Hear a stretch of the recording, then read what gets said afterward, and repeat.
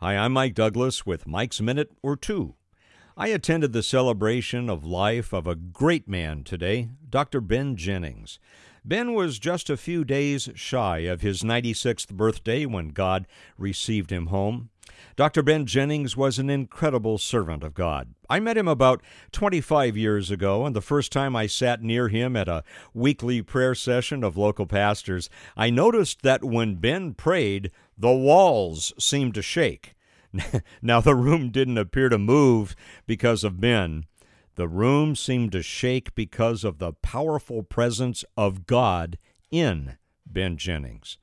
God did great things in and through Ben over some 75 years of vocational ministry, and I believe it's because Ben remained humble and obedient to God.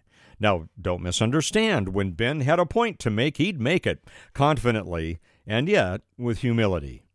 When I'd greet Ben at the door of our pastor prayer times over the past couple of years, I'd say, "Ben, good to see you. How are you doing?" Ben's reply, "All the better for seeing you, Michael."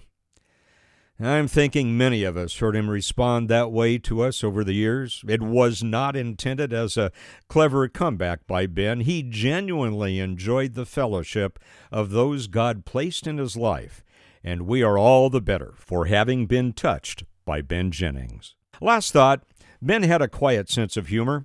As he entered his 90s, he would come in, sit down, and quietly announce, "Oh, to be 70 again." Well, thank you, Ben, for enriching our lives and for modeling what it means to be a strong yet humble man of God who finished well and whose influence lives on in all of us who are blessed to call you friend.